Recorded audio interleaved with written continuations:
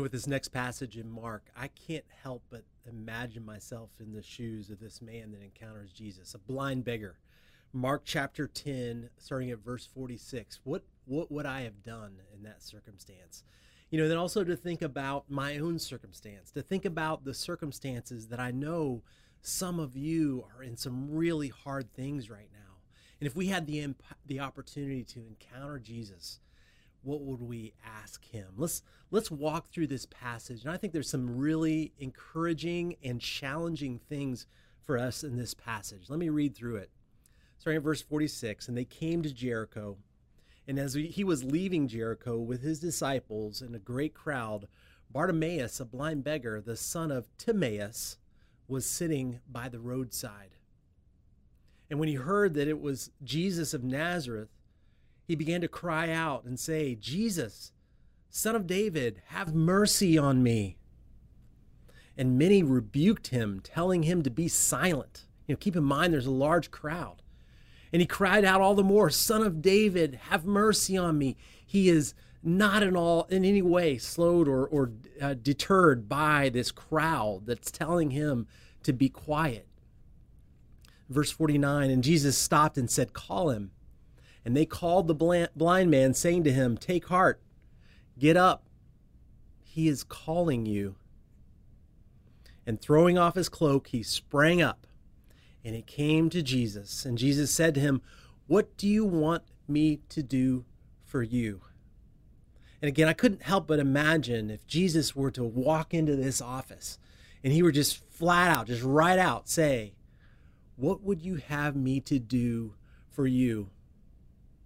And the blind man said to him, "Rabbi, let me recover my sight." We don't know why he's having to beg by the street. Has he been abandoned by his family? Have other things happened to his life?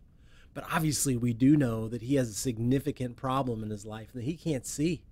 How do you get by in life with that significant of a disability? So he asks the thing that he needs the most, which is his sight. And Jesus said to him, "Go your way, your faith has made you well." And immediately he recovered his sight and followed him on his way. And I'm reminded as well of another person who sought God's help in the city of Jericho, in the ancient city of Jericho. Back in Joshua chapter 2, we have the story of Rahab. She's a prostitute. She's one of a people that have been condemned by God to death. She's in the very first city that is going to be destroyed by God's invading people. A dramatic, incredible scene. But out of all the people in this city, she is the one that takes initiative. She's been given no offer to join. She's been given not even an offer to repent. But she takes action. She hides the two spies that Joshua had sent out and protects these two spies from the king of the city of Jericho. And she protects them, hides them, and then covers for them and gives them a way of escape. And then she says this to those two spies. And I think it's really important. Before the men lay down, she came up to them on the roof and said to the men, and just think about what she knows about God and how she's responding to that. It's very limited. She knows very little, but here's what she knows. I know that the Lord has given you the land, and that the fear of you has fallen upon us, and that all the inhabitants of the land melt away before you. For we have heard how the Lord dried up the water of the Red Sea before you when you came out of Egypt, and what you did to the two kings of the Amorites who were beyond the Jordan, to Sihon and Og, whom you devoted to destruction. And as soon as we heard it, our hearts melted. In other words, they're just gripped with fear. The city, the people of that area are gripped with fear from what they hear. And now this God and this people are on their doorstep. And there was no spirit left in any man because of you. For the Lord your God, he is God in the heavens above and on the earth beneath. Now then, please swear to me by the Lord that as I have dealt kindly with you, you also will deal kindly with my father's house, and give me a sure sign that you will save alive my father and mother, my brothers and sisters, and all who belong to them, and deliver our lives from death. Again, she was given no offer. There was no extension of repentance. Think about Jonah traveling to Nineveh and warning the people of Nineveh that they are going to be judged because of their actions, to repent. There was an opportunity to turn. None of that was given to her, but she took initiative and she overcame whatever obstacles were in her way to try to be on the side of, she says, the God of the universe. In the same way, this blind man, he doesn't allow these people rebuking him and telling him to go back into your place, to be quiet. And he calls out and he cries out to Jesus. He does whatever he can to put himself into the path of Jesus, the God of the universe. And I can't help but think about the needs that I have and the requests that come to me from you and from others that I know, and the incredible needs that we have. And we cry out and we ask God, and we hope that Jesus would come to us and say, what do you want me to do for you? And yet he gives us opportunities to encounter him.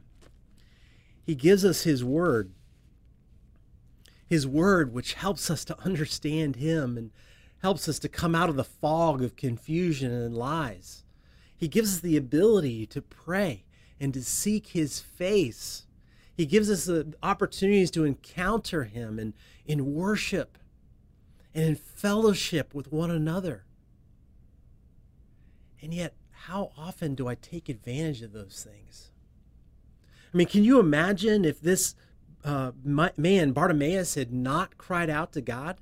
You know, like Jesus walks by, but he didn't cry out to him. And then maybe his friends came up to Bartimaeus and say, Jesus just walked by. This was your chance. You know that he's healed tons of people.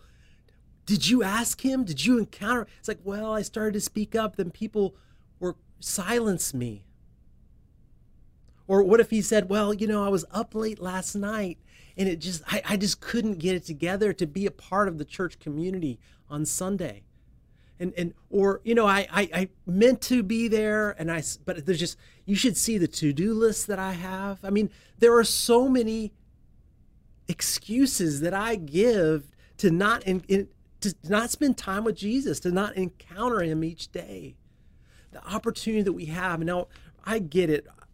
Brothers and sisters, reading the Bible, spending time in prayer, it's not the same as having him face to face. Right now we see through a glass dimly. One day we will see and encounter him face to face.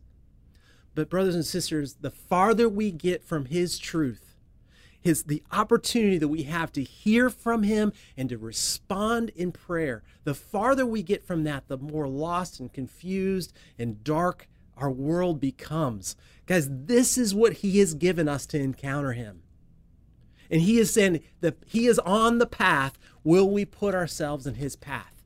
Will we interject? Will we overcome whatever obstacles that are keeping us from just encountering him in the simple ways that he has given us? There's everything in my body, my flesh, my mind, my desires for things of this world that take me away from spending time with him.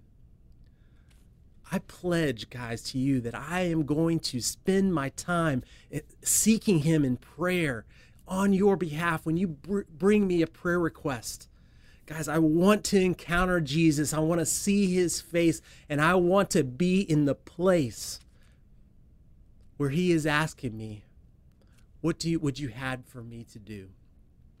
I'm not going to just sit on the side like all those people in Jericho. I'm going to take initiative like Rahab to encounter Jesus because he is worth it and he is the King of the universe. Guys, let's double down in our desire to spend time with him and to encounter Jesus in the ways that he's given us. His word, through prayer, fellowship of the body, memorizing, meditating on his truth, worship. All these things are ways that we enjoy and encounter him, and he manifests himself to us. to give us what we need and to give us what we want as we desire and desire him. Guys, let's pursue him hard this week and not let anything get in the way of that.